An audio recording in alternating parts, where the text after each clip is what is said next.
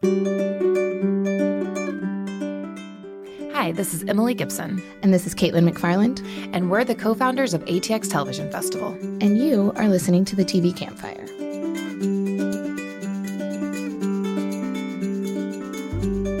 Today we are releasing the League reunion, the 10-year League reunion, 10 years since it premiered. Do you want to talk about how this came to be? This definitely came to be during South by Southwest. So March. The festival's in June, for those of you that don't remember. Yep. So a couple months before the festival, not very long. This is not the only reunion that's been born out of South by Southwest, though. We'd been searching for another reunion, weren't really sure what it was going to be, had a list. The League has been on the list for a long time. And I ran into Paul Scheer, who's been to the festival a handful of times, at the Paramount Theater in line for snacks.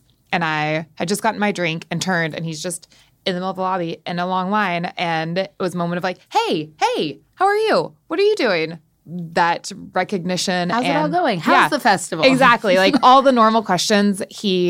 What's Black Monday? I guess it was in the middle of airing. Yes. Because I feel like I talked to him about it. I think I'd seen the pilot. About it too. So, and then I think I said, programming's going well. We're still looking for a reunion. Would you guys ever want to do a reunion? He's like, yeah, we totally would. Maybe I wasn't there.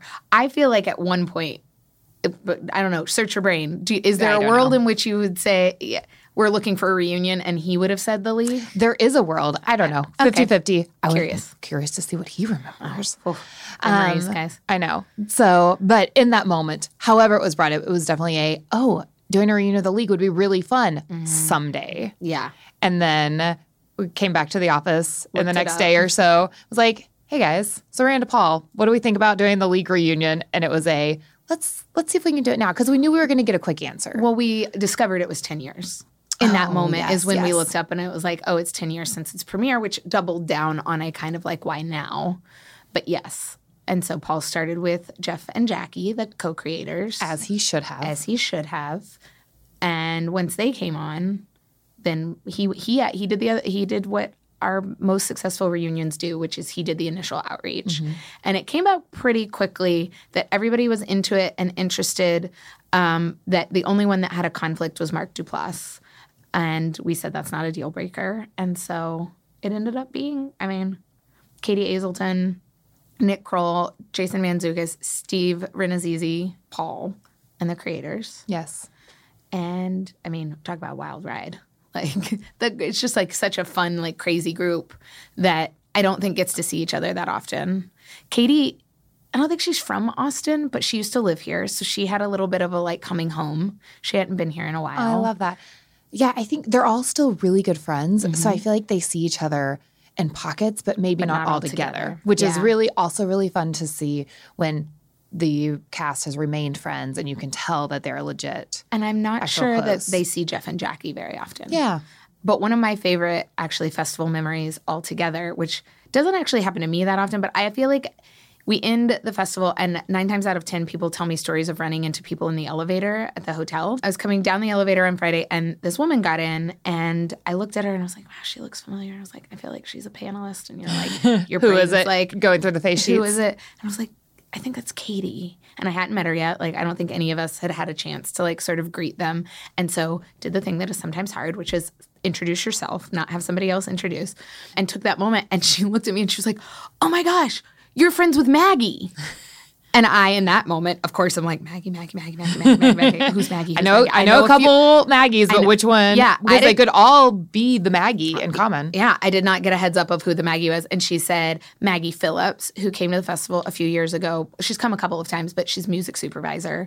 And it all connected that I knew that Maggie knew Jay and Mark Duplass from like college days, like old school, like her first television was with Noah Hawley doing Fargo, but she had done like the puffy chair and all of these things. And so I stood in the lobby with Katie and we talked about how much we loved Maggie. And then we sort of talked about like you and me being friends since before the festival and her and Maggie being friends and roommates in New York, like way before either of them had ever done anything, and how special that is, and how if you had told those girls then what was happening now in their lives, how much she actually said, I thought she would say, we wouldn't have believed it. And she goes, I wish those girls knew because they'd be like, don't give me any shit. Like, I'm going to be a big deal. Like, because she's like, we took a lot of, we had a lot of doubts, and it would be nice to tell those girls, like, you're fine. But yeah, we stood there in the lobby for, probably 5 minutes. But it was such a, girlfriend immediate conversation that it was one of my highlights of, the whole festival. And I love that. I didn't even see her. Didn't even see her the whole festival. Right. I saw her after the reunion. They were going to get drinks. We talked about the fact that she had 3 costume changes during the day. And then she was like, I'd love to come back and we should all hang out with Maggie. And it was just, they had a really good time and they were going to celebrate. And it was very sweet to see them afterwards too and to see it be such a success. I do love that. I also know that if you've been listening, you may have heard during the Inside ATX limited series that we did some man on the street interviews. Mm-hmm. And one of those interviews was with 2 women who had gone to the welcome panel, our welcome panel, where we said, try new things while you're here. We know you're excited about a couple of things that you came for, but really try new things. And so they decided we're going to go to this reunion of the League, a show they had never heard of, they knew nothing about. And they went and they said it was one of the funniest things they'd ever seen. They couldn't wait to go home and binge the series and how great it was. And I feel like that's what the festival is. You're discovering old shows that are now new to you, and you can walk into, I feel like, any panel, any screening at the festival, no matter what episode we're airing or where they are in the process, and discover something new. Learn something, find something you love, be entertained, all of that sort of thing. So I guess all of that says if you've made it to the end of this intro, for some reason you've never seen The League, you should still listen to this. And then you should go watch it. So with that, here is The League reunion from ATX Season 8, moderated by Joanna Robinson from Vanity Fair, who also I don't think says very much because how could you with this group? Not a chance.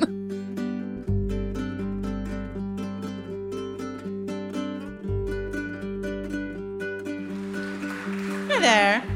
My name is Joanna Robinson. I am a writer and podcaster for Vanity Fair, but you're not here to see me. I believe you are here to see Jackie Marcus Schaefer, Jeff Schaefer,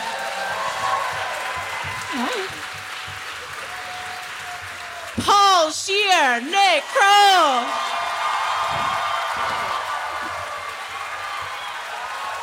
Katie Aselton, Steve Renazizi, and Jason Manzuka!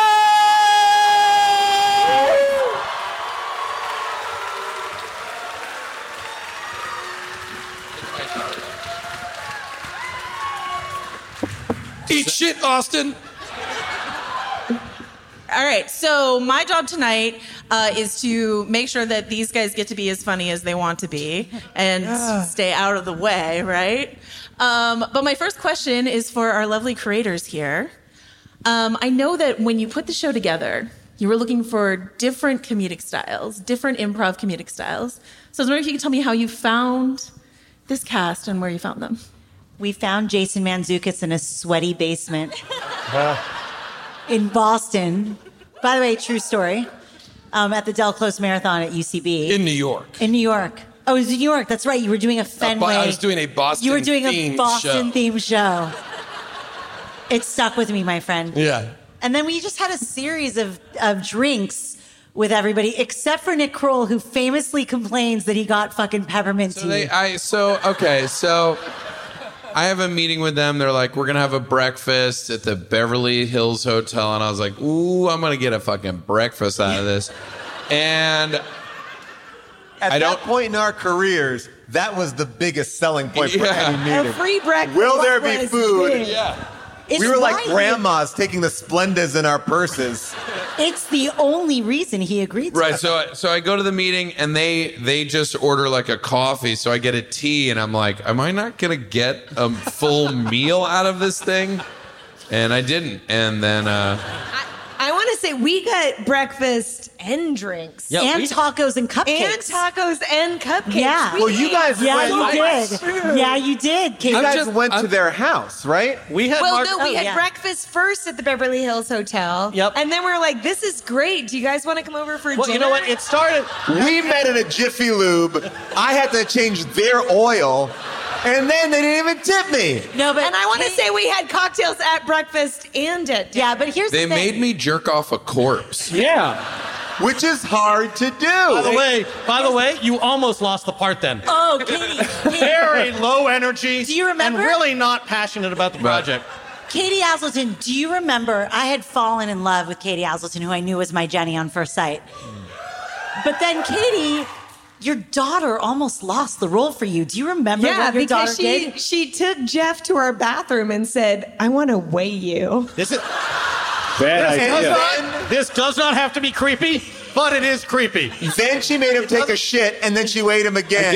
Yep. And then she's like, 5 "God." pounds, Jeff. Nicely done. She was 13. It was. By the way, she was 5, but she already understood the scientific method, and good on her. Oh, yeah. Well, that's if you're her going to famous- perform an experiment, you have a control. Jeff, having eaten tacos with Mark and Katie.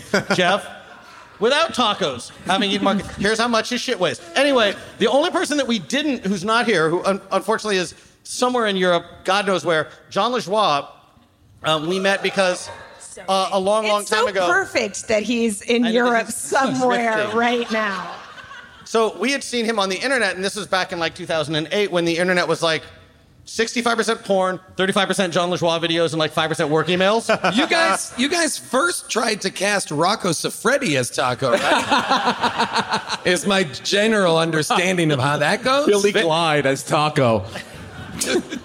These are porn stars, everybody. 2 of them. You know what? We'll give everybody in the audience a minute to just Google.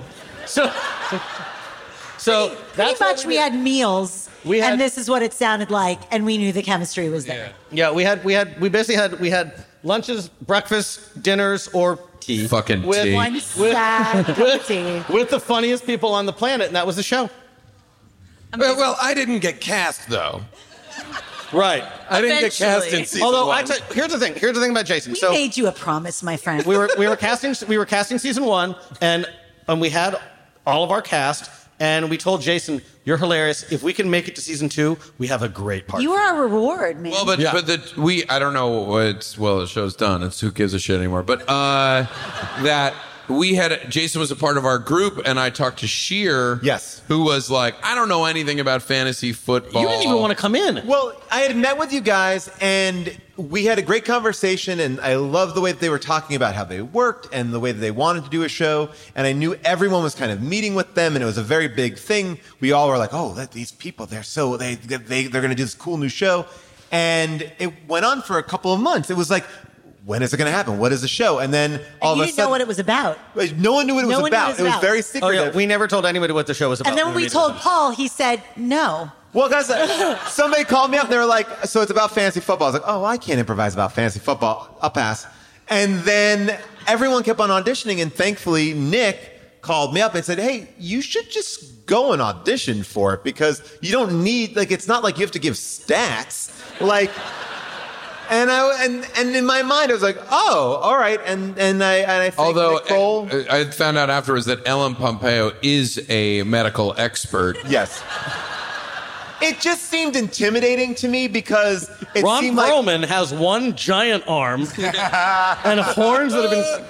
But I think to the testament of the show, and I think this is the reason why the show works so well, is the buy-in for a lot of people, I think, are like, oh, it's about fantasy football. But it really is about the lives of these people in their 30s. And I think as the show progressed, we got more and more audience. People like, I don't even play fantasy football. I like the show more than my boyfriend. I like it. It's like all these things that we would hear. And I think people you realize that you didn't have to be like, oh, I knew how many yards somebody ran in a week or something like that. And you, well said. And you in particular, Paul, it was just the more you didn't know, the more enjoyable it was to shit on you for not knowing it. Absolutely. And the show was always about a bunch of friends who play fantasy football. It was not a show about fantasy football. And the reason why the show got any of the fans, any of you who watched it, it's not because you loved fantasy football, whether you do or not, but because of these people. Being right here, funny. and Mark and John.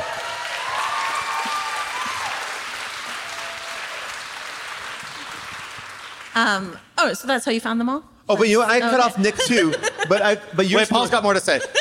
But Nick was saying that the original groupings were everyone kind of passing around different roles, right? Yes, right? I think so. I will say that it's the best testing experience I've ever had in my life, where they just put in, we were all in one sort of holding room, all of your favorites, and a couple people who didn't make the show. Also, You got to keep the network. Gary happy, my friend. Oldman, Marshala Ali. Marshala Ali? As Why Kevin.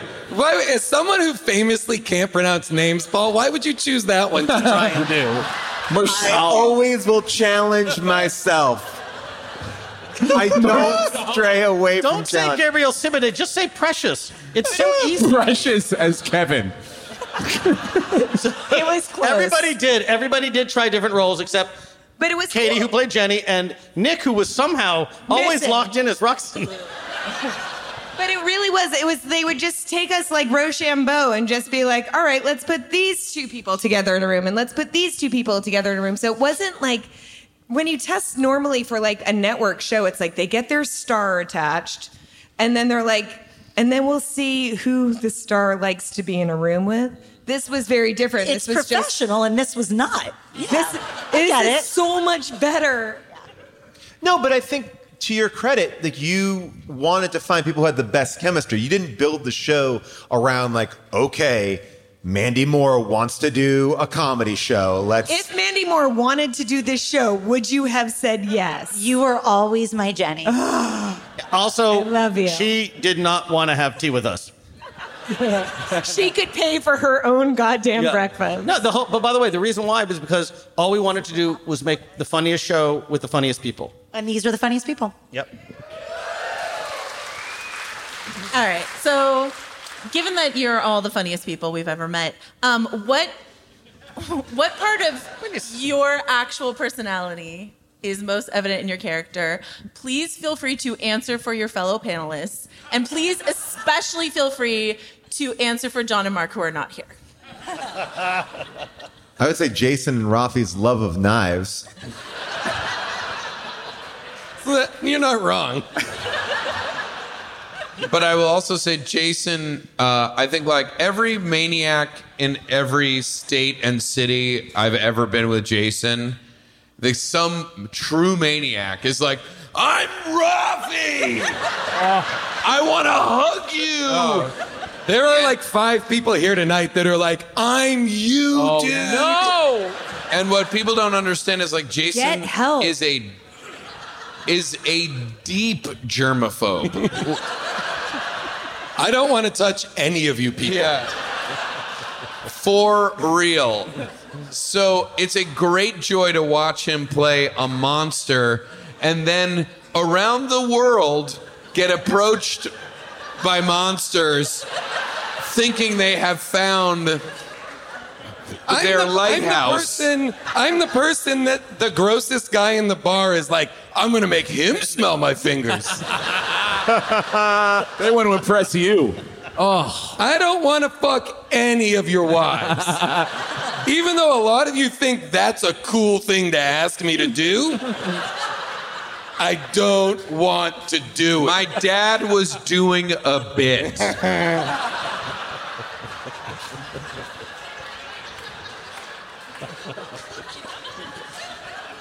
What else?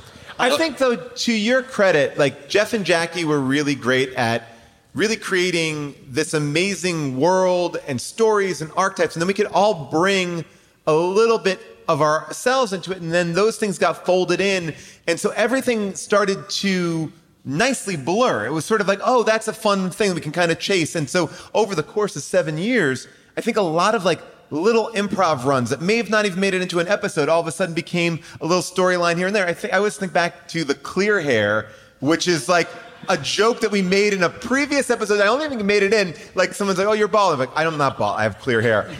And it was just like something funny to say on set. And then like an episode came like, I have clear hair. And it's like, oh, all right, there we go. And like, but I think that was like kind of the beauty of them is that they were really attuned to like feeding into what we liked and kind of serving us up. And also, like, for example, we all had a league inside of the league. We had a fantasy football league, and some of us had played before, some of us had not.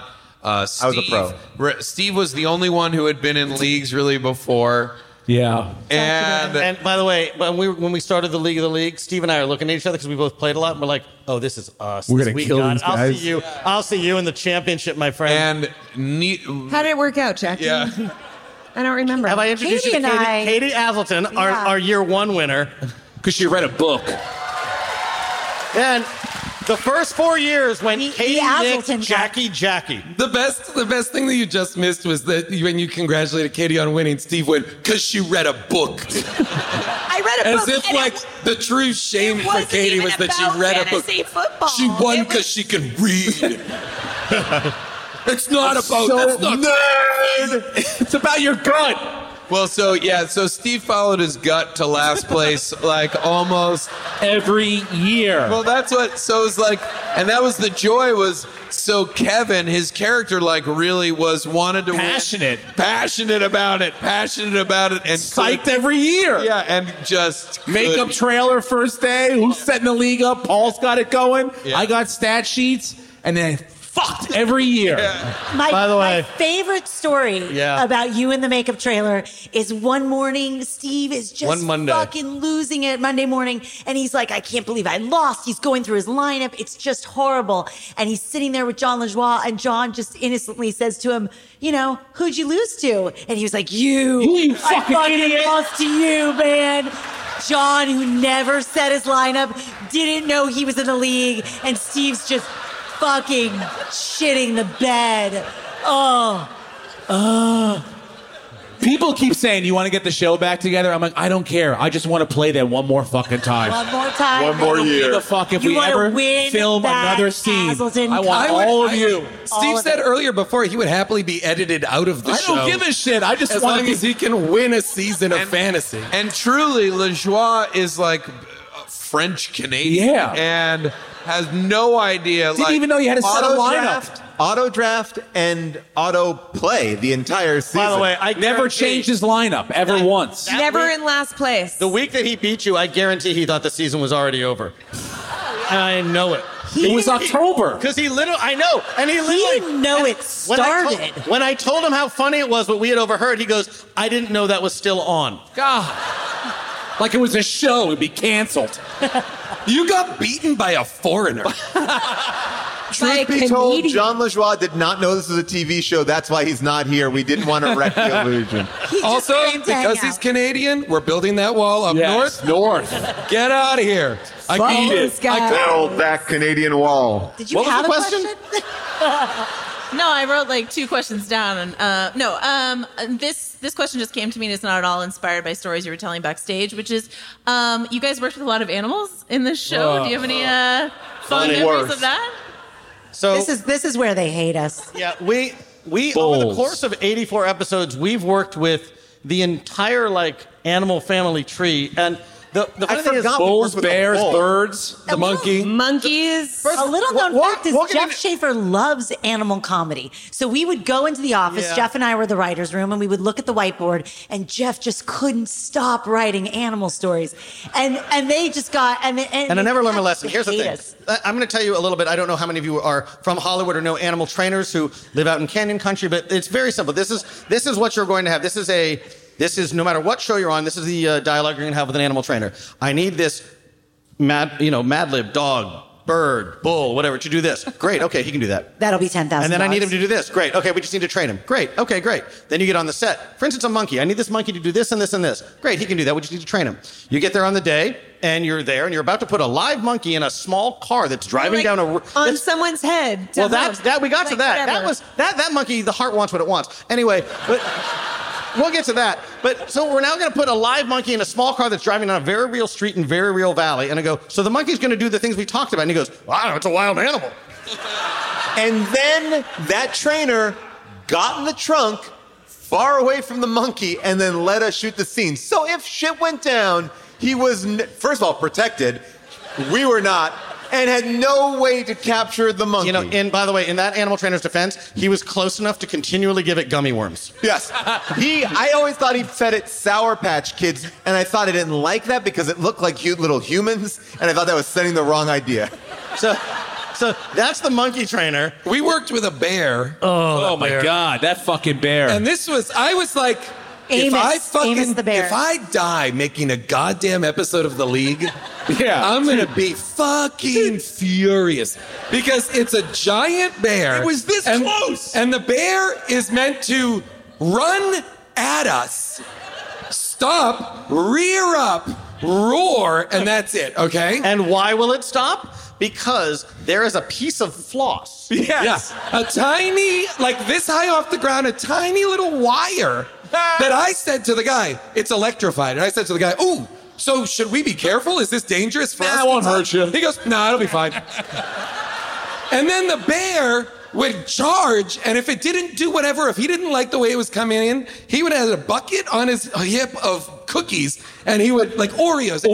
Take an Oreo and throw it at the bear and be like, get the fuck out of there. Now you get away from there. You fucking get out of here, you motherfucker. Yeah. Now, when I saw these trainers throwing candy at these wild animals, I was like, this is wrong. Then I had kids. I'm like, got it. Works. Makes sense. It's the same thing. That's how we get my dad into his Get out of here, you motherfucker. Get out of here, you motherfucker. Go back there. Ride your fucking skateboard, you motherfucker. Jeff reminded me, I guess I had to simulate sex in front of a bull. Yes. At the high school reunion, there was a bull that got loose. So I wanted the animal trainer for this bull, a large live bull in a real auditorium. I can only kindly describe her as a crone. She was a 45-pound, 4-foot woman with a stick.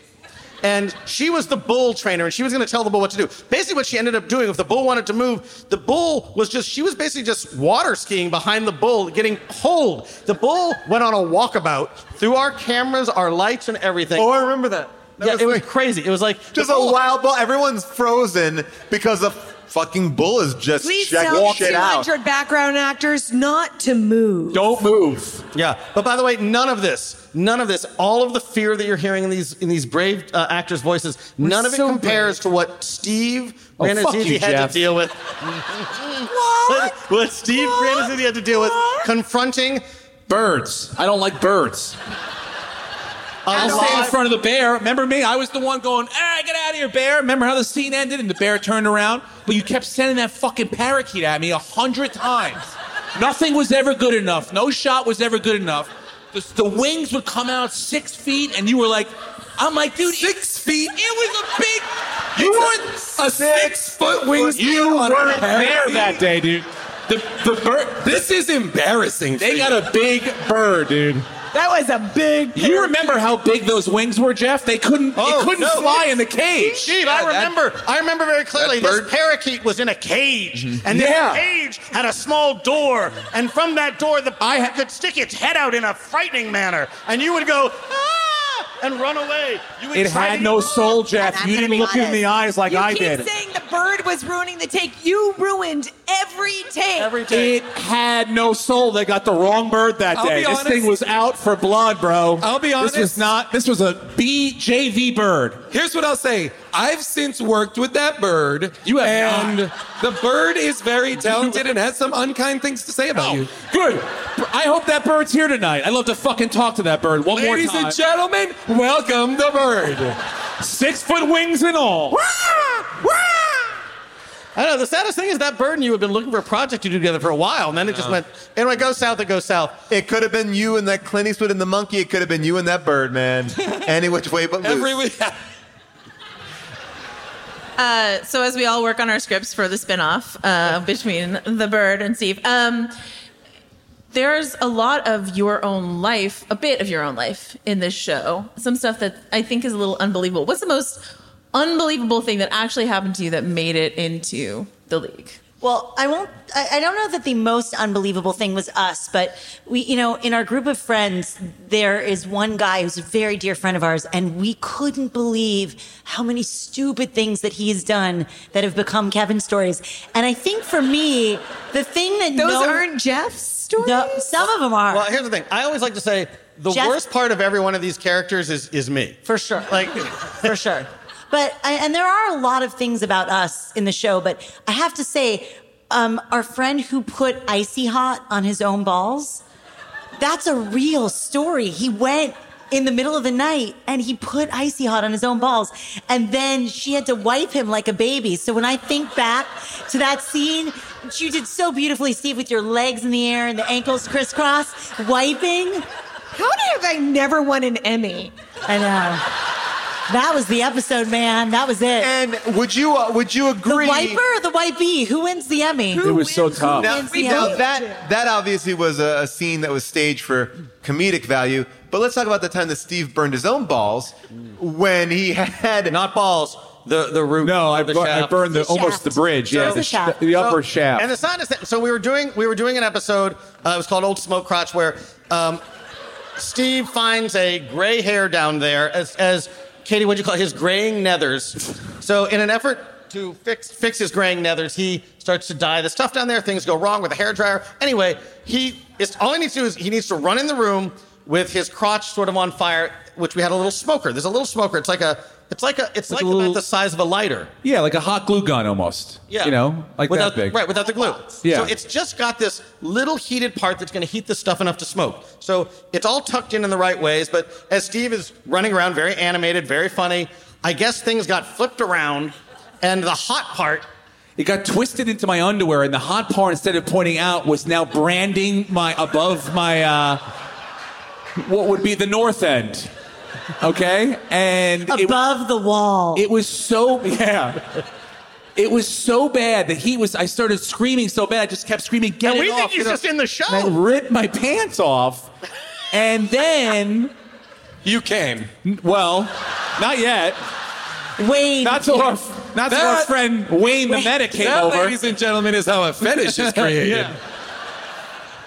So then we had a medic named Wayne, who then had to come into my trailer and apply. Is Wayne here tonight? Yeah, Wayne, where are you, Wayne? On-set medic Wayne. No, Wayne okay. was with us for all 7 seasons, and I Lovely don't guy. think he was professional. He had to apply ointment to my upper shaft with it. We put You let gloves him on. do that? Well, what am I going to do? He came in. It was. He asked to do it. Just say, give me the ointment. I I'll thought do it Jeff myself. sent him. I walked into our craft services truck, had like a metal wire holding the door up, and I walked straight into it one day. And It was like an invisible wire. I Like, just walked straight into it, and I went, and they're like, okay. And I sat down in one of the rooms, and they called Wayne in, the medic, and Wayne came in, and Wayne's not here, right? But this is being recorded. You know what you want? Yeah, okay. for Wayne. Wayne sent Wayne's a his great camera guy, crew here. wonderful medic. But Wayne walked in and looked at my nose, and he goes, "Oh God." And then he started panicking. He truly started panicking. And I was like, okay, good. And then thank you guys very kindly let me go. To his credit, your nose looked real fucked up that day. Yeah. We tried to shoot. I put a Band-Aid on it. And then I sent you to And they plastic put surgery. makeup over the Band-Aid, and then there was just blood seeping through the Band-Aid. And they're like, hey, you know what? Why don't you just go to the doctor and get this cleaned up today? By the way, the least you got to go home. The worst one, we're in Vegas. We're shooting the Vegas draft, and that's when everyone got introduced to Brolo El Cunado, Rafi in the league, and so we're all there in Vegas for like 3 or 4 days, and Jason. That was only 3 or 4 days. Felt like 3 years. It felt like we lived there. Yeah, we lived there for, it felt like at least We a lived week. in the MGM for a week. We never walked out. We would work all day long and not go outside, breathe like casino air, and then go to a steakhouse. And then gamble. And gamble, and then would wake up with, I think, what the most disturbing farts in the world. So poor Jason, who has a very intense egg allergy. Life-threatening. Yeah. So Definitely. So what did you do? It was granola, He was right? with me, unfortunately. It was a yogurt I parfait. know. A yogurt parfait from the Starbucks in the And we MGM looked Grand. at the label. The You and I label did looked not at the list label. eggs, but when I took 2 bites and something was wrong, and I said to the woman, "Do you make these here?" And she said, "Yeah, they make them in the kitchen here. I'll call down." And she was like, "Yeah, they have egg whites in it." And I was like, "Well, it should say." And then I was like, "Okay." And so the Vegas medic came and was like, Thank God it wasn't Wayne. "It wasn't no." I would But have also, preferred like, Wayne Jason, because you- the like, Vegas Hold on. medic- In Wayne's defense, as soon as he heard you were sick, he went and checked out Steve's penis. He's like, I'll go look at that thing again. But the one part of the story is like, you know that you're so allergic to it, but you also knew that if you took the right precaution, you would knock yourself out for the day. Yeah, so if I took the medication that was necessary, it would mean I couldn't shoot the show. Right. And so there was a period where it was trying to thread that needle, and then I started to look really weird. And so I was wheeled out on a stretcher into an ambulance and taken to an emergency room where I remained for 7 hours. And then you came back. And then came back and shot the that Sheen, night. That day. And you don't remember any of it. Yeah, I was all jacked up on meds, and I have no recollection of any of the scenes we shot. We shot like 3 scenes that night. I will say this. I have almost no recollection of any of these stories. No, I'm with you. I'm looking for a similar story about, once again, John or Mark, who are not here. Throw them right under the bus. Here's the thing. I mean, we're having no problem throwing each other under the bus at this point. It's a very big bus. Yeah, I'm trying to think with John. John and you want to talk about the Oh, well, because they're not here, I'll say this. In the same episode in the Vegas draft, Mark pooped in the pool. Wait, for real? He took a real dump in that pool. And the cool thing about the MGM Grand, I can say this now. I will say this. I remember they were full of it. They don't even. The footage of that poop in the pool won Sundance. It did. It was very. It's on Netflix now. It's like the plastic bag in American Beauty. It was very artistic. It just kept swirling and swirling on the lazy river. Yeah. And the people at the MGM Grand said, "Don't worry about it. We do that 3 or 4 times a day here. No reason to worry." And. But I'm trying to think. I mean, Poor Lajoie. Lajoie got the short end of stick for a variety of reasons. In that he was getting naked all the time, regularly. He was the beefcake. So was I. Great ass. What? Great ass. I wasn't the beefcake, but I was always, for some reason, naked. Well, Taking a shit, whatever. a lot of those wounds were self-inflicted. Yeah, but poor John had a ton, and Mark also had a ton of sex scenes. Yeah.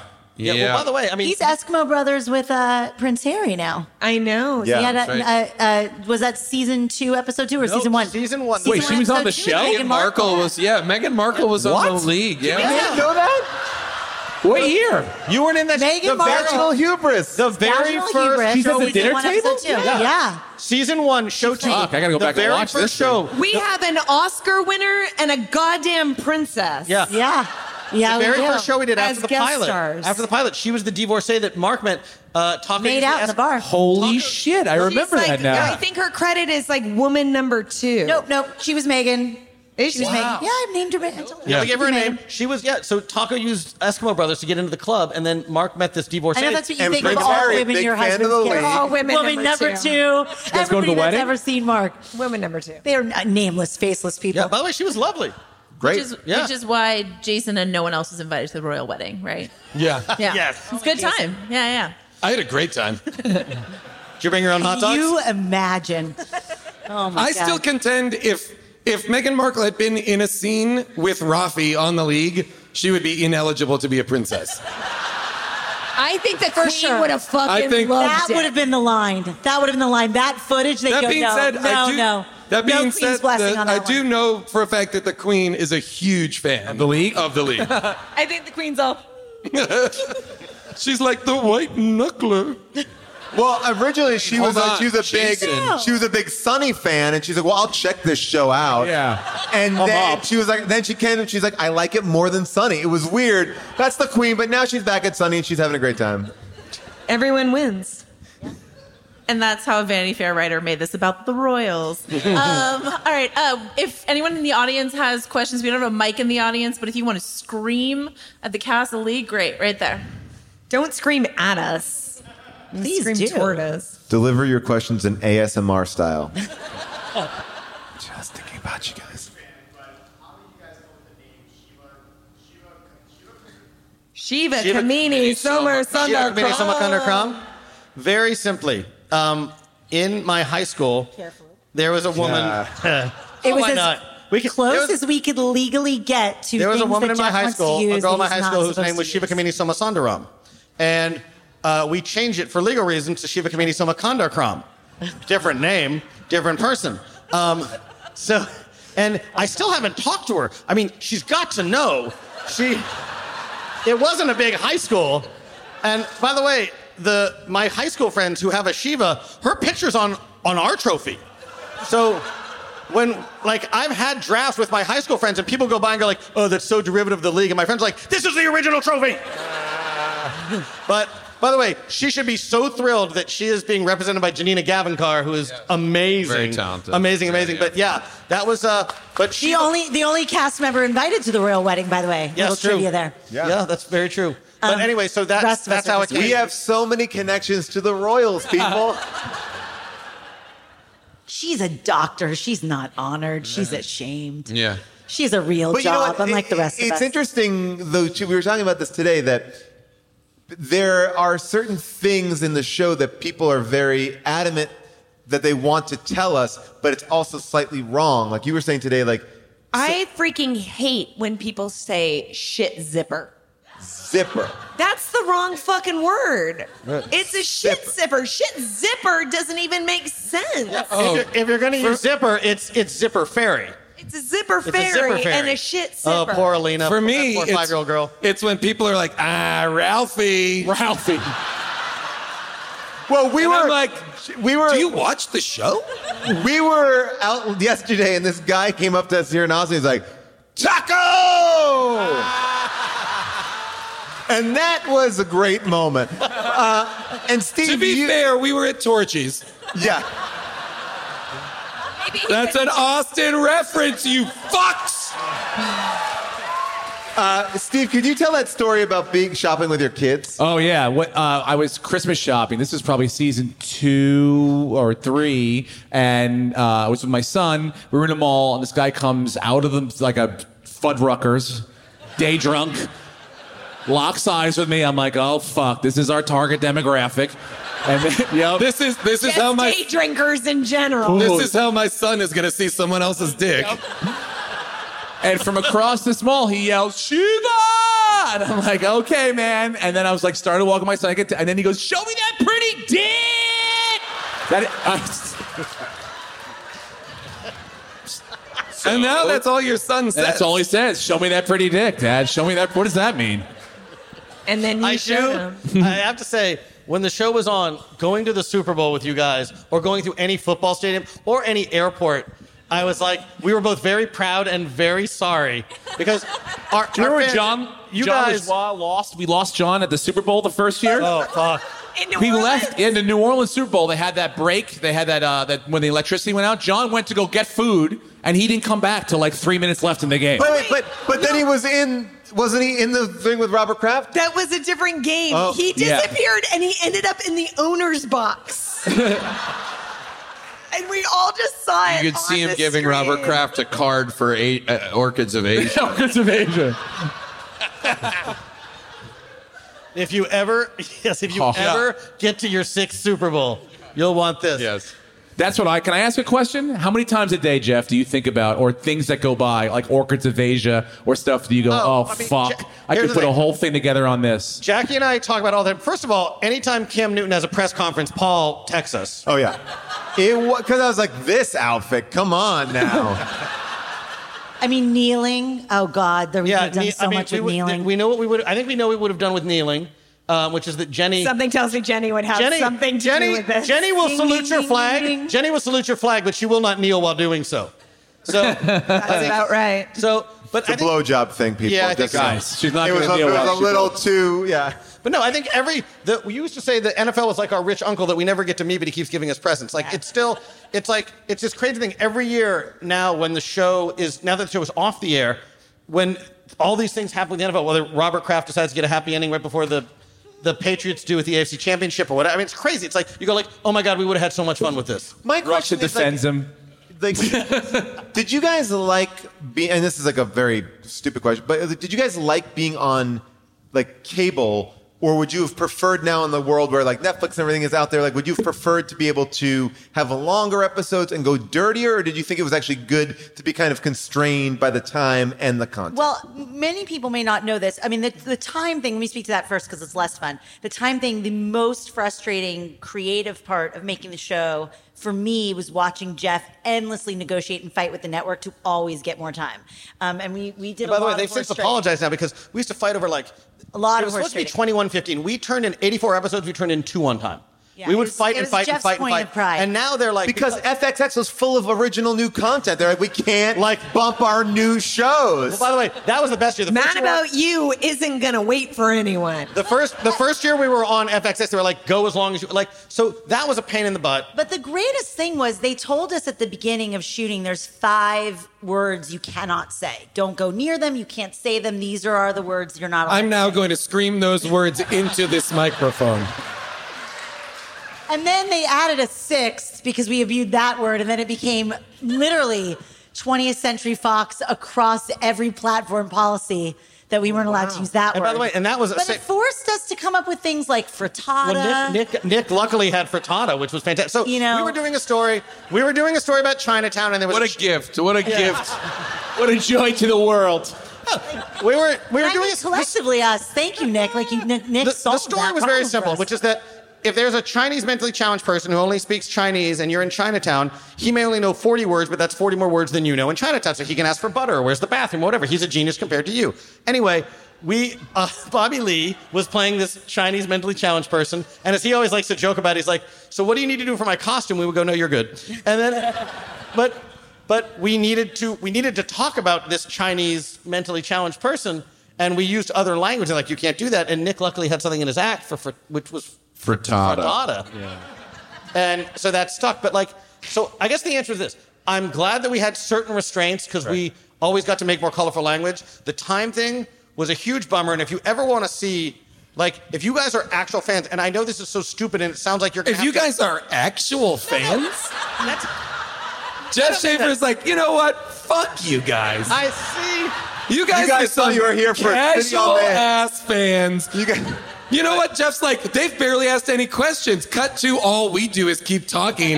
And we are now asking each other questions on stage. It's so weird. These are the fans. It's so weird because I thought they'd been a little mouthy.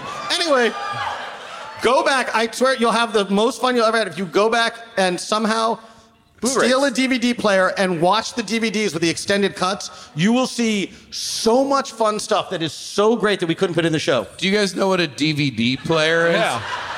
It's kind of like a smaller Laserdisc player. You follow? All right, let's open What do it we up. got? More Another questions. questions More right there. questions. The question is, have any of us kept any mementos from the show? I actually have a Ruxin sweater. I took a Ruxin sweater. He had A the V-neck? best. It was a cardigan. I have the Kevin MacArthur Chicago Bears jersey. Oh. Yeah.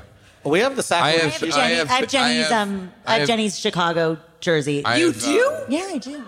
I have baby Want it? Jeffrey in my I basement. kept Ellie. I was about to go on. Ellie. He's about 13 now, and How old is he? he's about 13 now. Yeah. It was funny because you're when homeschooling him, right? Brie Larson did the show, she had the script for Room that she was reading. Nick read it and was like, "Okay, cool. I see how this works." Baby Jeffrey forever unclean indeed. Oh, Jason, you and Brie Larson in that episode was just hilarious. That was- Now she's got one an of you, Oscar. wait, one of Do you I have guys an won Oscar? one of you guys won an Oscar. Who won the Oscar? Did you win it or did Brie Larson win an It was Oscar? not me. Yeah. I did not win the Oscar. Paul, how did you not, Mr. Pop Culture, sort of vault? What did you take? Did you take I took hats. I mean, right? That's what I had to kind of take. I took a selection of fedoras, and that I was reticent to even take. And now they're in a Tupperware that I have like some mementos in, but it's like a good 3 or 4 fedoras all stacked up. I don't know where they will be, and I don't know what I envision anyone to do with them if they ever find them. I got Wayne the medic. He lives in my backyard now in the pool house. Any other questions? What do we got? Back there. Who was the coolest athlete to work with? JJ Watt was JJ pretty Watt. cool, JJ. man. Oh, but you loved Randall Cobb, Katie. You forget about your love for Randall Cobb. I don't forget about Randall Cobb. I know. I would also I think about him. Oh, Katie would just look at me and go, "Those eyes." He's so Those eyes. pretty. He was so nice. Terrell Nice. Suggs. Terrell Suggs. I love Terrell funny. Suggs. Great. Very Uber funny. Not only like doing the show, but then like, can I do the promos for one of your seasons? Like, because he came and did promos with Yeah. us. Yeah. Chad Ochocinco was pretty funny. Oh my God, he was Chad Ochocinco was in Vegas with us and had 4 different cell phones. They were stacked Ate up. McDonald's 3 times a day. Yeah, and like And roller skated with. We'd go to bed and like wake up and look at Twitter, and there are pictures of him at like 5 in the morning alone I at a had like slot a machine. 7 a.m. call time and walked across the casino, and he was sitting there. in his underwear. Yeah, the MGM asked him to put on a shirt. There was a moment with him. We were in the top floor of the MGM Grand, these beautiful, like this, the most elite luxury rooms you could possibly get. And there was a lot of security when we were going up there. We're like, oh, is this for us? And they're like, no, this is actually for this prince. He's here, and this is his security. And so, like, he came through, Chad, and he was like, oh, that's crazy, all the security. Like, yeah, it's for some prince. And we told him who the prince was. And he immediately just tweeted, up at the 25th floor, I'm here with the prince. And then, like, all MGM security's like, you cannot reveal his location. You must take that down. This is a huge security risk. And then he just tweeted, take the shot, take the shot. Any other questions? Right here?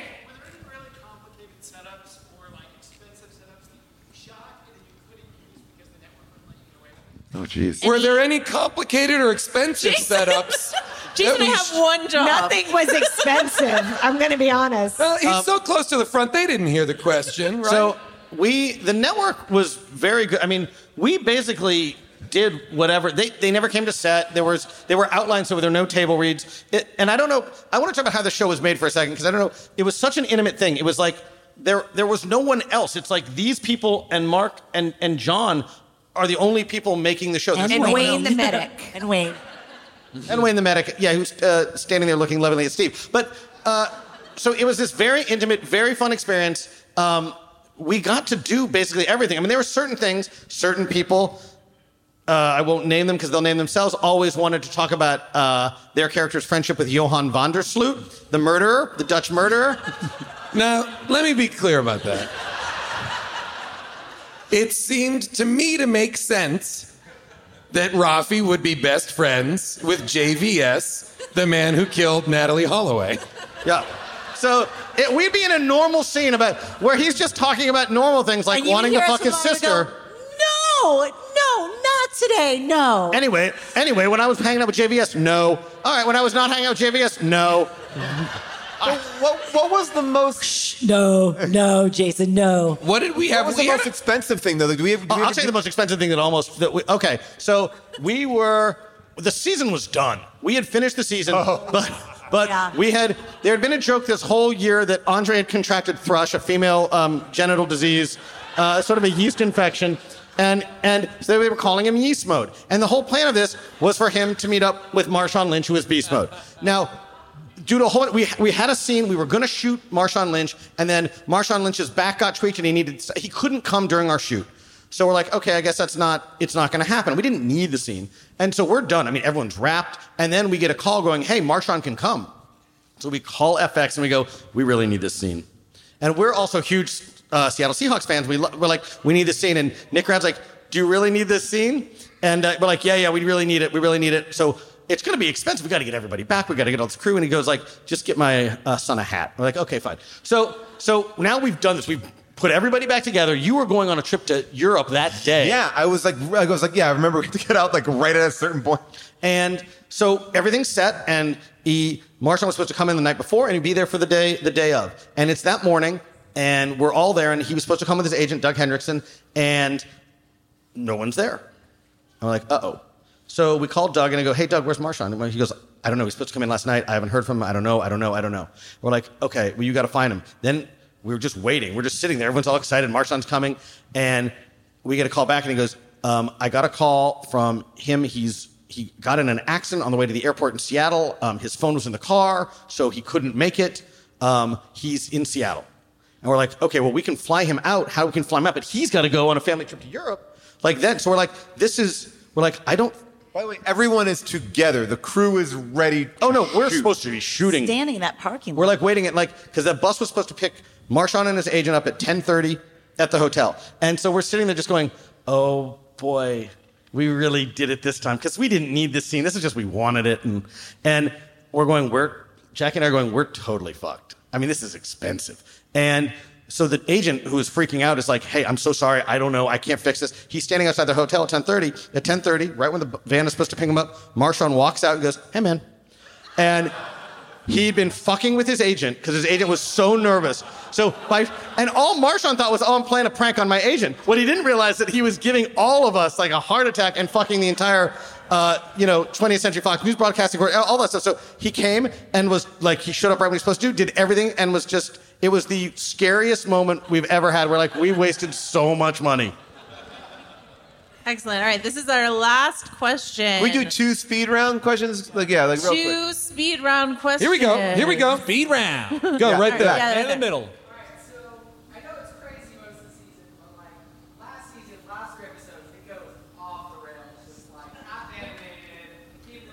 What's the question?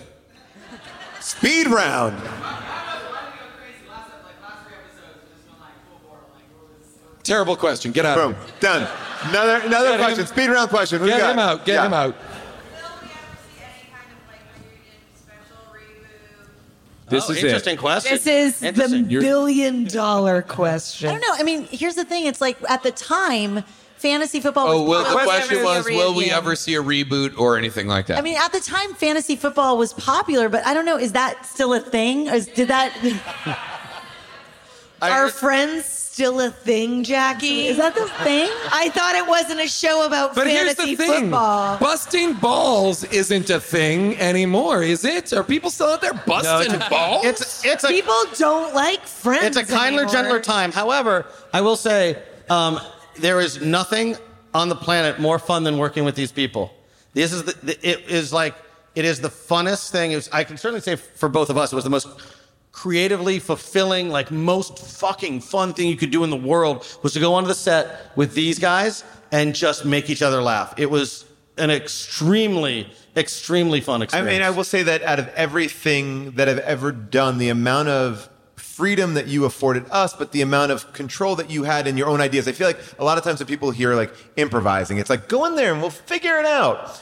And you guys had so much fun stuff to give us. Like, it was basically like, here is a room full of all this great stuff. You could put on this or this. And we went in so many different directions, but you created this amazing environment to get like these things that we would never have gotten. It was a group building thing. And that's with all the cast. It's with all of you. It's like, and because people don't know this, but on this show, there was only one it was just them directing. So we never had to bring in anybody else. There was no third party. There was no one else on the set except us. And that was it. And that's a really Not even a thing. crew. We shot the whole Just thing the whole ourselves. thing. I mean, there was Wayne. There's the Wayne. medic. You go, the you medic. push the button. Wayne, a bull who held a sound boom mic. When I wasn't on screen, I was sound guy, I was set deck.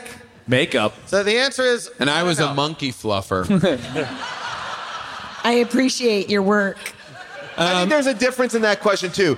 Could you reboot the show now? Would it have the same impact? I don't know. But I think people would be excited to see this show do something because it's already established. Yeah. Okay, last speed round question, right? Make it extraordinary, right there in the hat. 3 cameras. And that's actually a really interesting process question because the biggest fight we ever had with the network was after the pilot, they did not want to allow us to have 3 cameras. And we almost didn't make the series. And Jeff and I said, we will not make the series without 3 cameras. And then Jeff and I found a way to make that happen. But they wouldn't give it to us. They held their ground and would not give it to us. And we said we wouldn't make it without 3 cameras. And that's how the show got done. And then Too much good stuff. We didn't want to lose it. Yeah, you can't ask them to make that fresh again. And covering the especially show, all the group scenes. we always say covering the show was like covering a live comedy sporting event. That's what it was like. I mean, these guys, I don't know. Brilliant cameramen. I mean, we are so lucky. I have to say, many, as Nick said, obviously incredible crew. Many talented crew members went into making the show possible. And for me, one of the departments that really made it happen was the cameramen, who had such an intimate relationship with the actors on set that before they started, they'd say to the cameraman even, I got something. And they would have this very tight sort of dialogue about when they would swing over, Johnny, all these pads. And that's the thing, Johnny, I still see Johnny on The Good Place now because he's now on that show. And it's fun because you develop a shorthand with those guys, because especially if you are improvising, especially if you are going to be doing something that is not anticipated, not planned for, and sometimes I would plan or want to do something that I wouldn't tell the other people in the scene I was going to do, but I had to tell Johnny or whoever to cover, because when I was gonna enter earlier. The watermelon. And those, the Margaret Watermelon scene is an example. That second hole didn't make itself. Oh, God. Does anybody know what he's talking about? The consensual, non-consensual entry points of the watermelon?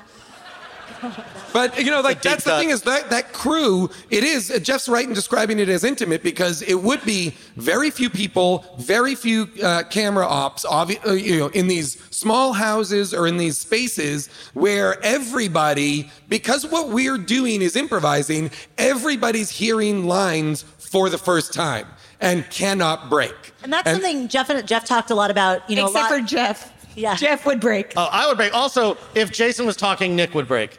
Nick.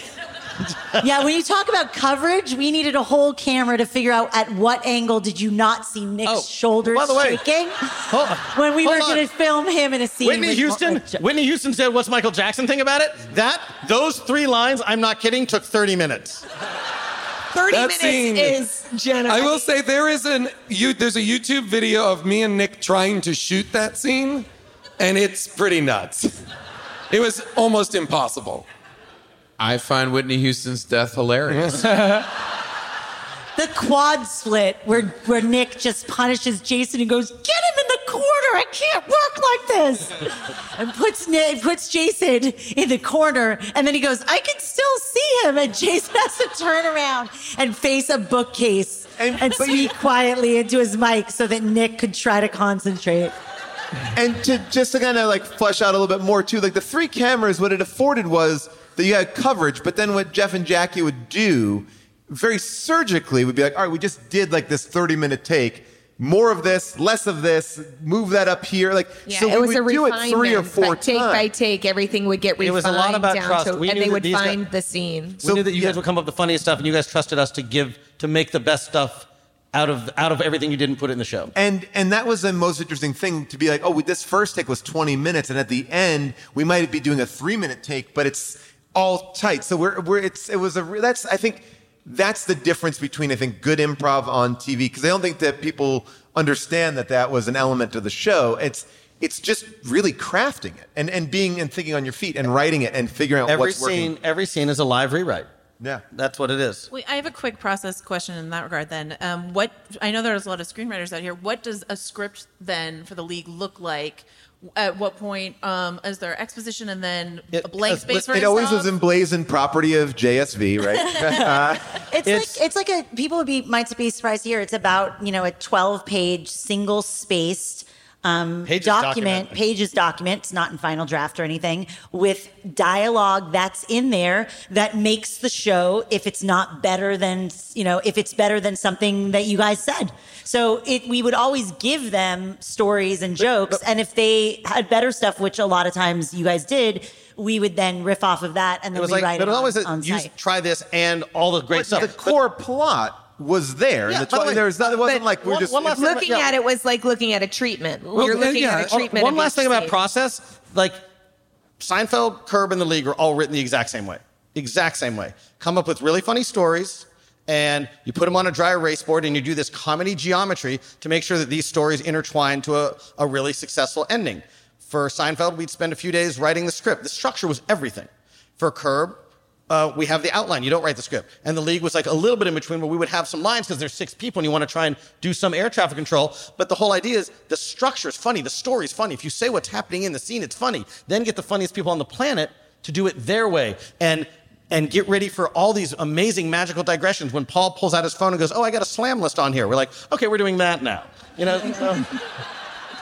But it also, I think, is a testament to you guys, again, in the casting of getting the right group of people. I think the idea of doing an improvised comedy show about fantasy football is like a perfect recipe for douchebag stew. And it wasn't... Douchebag? Which is my film that's premiering here tomorrow, Douchebag Stew. 11 It's p.m. over at the Paramount. But there was not never sold out. any ego about who got the laugh in the scene, who got the funny moment. If it made more sense that Ruxin's line was said by Kevin, it was easily tossed over. Or, you know what would be so funny if Andre said that? It was just a very generous, it was all about just making the best scene. Yeah, we really fed each other and fed into each other. And that was something that I feel like it was very, I don't know, fair and fun. And I think that was, I feel like, a lot of us come out of an improv background, and everybody can improvise on this stage really expertly. But like the ethos of improv, of like yes and support, and if you're going to do an improv show with 8 people on stage, the kind of tacit understanding is I'm going to make you look good, you make me look good. And I feel like no. And I feel like that was really evident. Like this was a process that was a lot of times grueling and long days, long takes, trying to find stuff and meandering and then honing. But it was because there was like a lot of trust in the ensemble to try it this way, or like Katie saying, oh, what if instead you say this and I come in and like the geometry and the math of it, making that work on its feet wouldn't work if people were dicks. It would be insufferable. Yeah, but because everybody was like trying to solve the same problem and using different methodologies to do it, a lot of times in a very kind of compelling way, we could pick our way through a big scene that might have 7 people all improvising their dialogue concurrently, and I would still get to do a dick joke. What better place to end? Thank you guys so much. Thank you guys for coming out. Thank you very much, guys. Thanks for watching.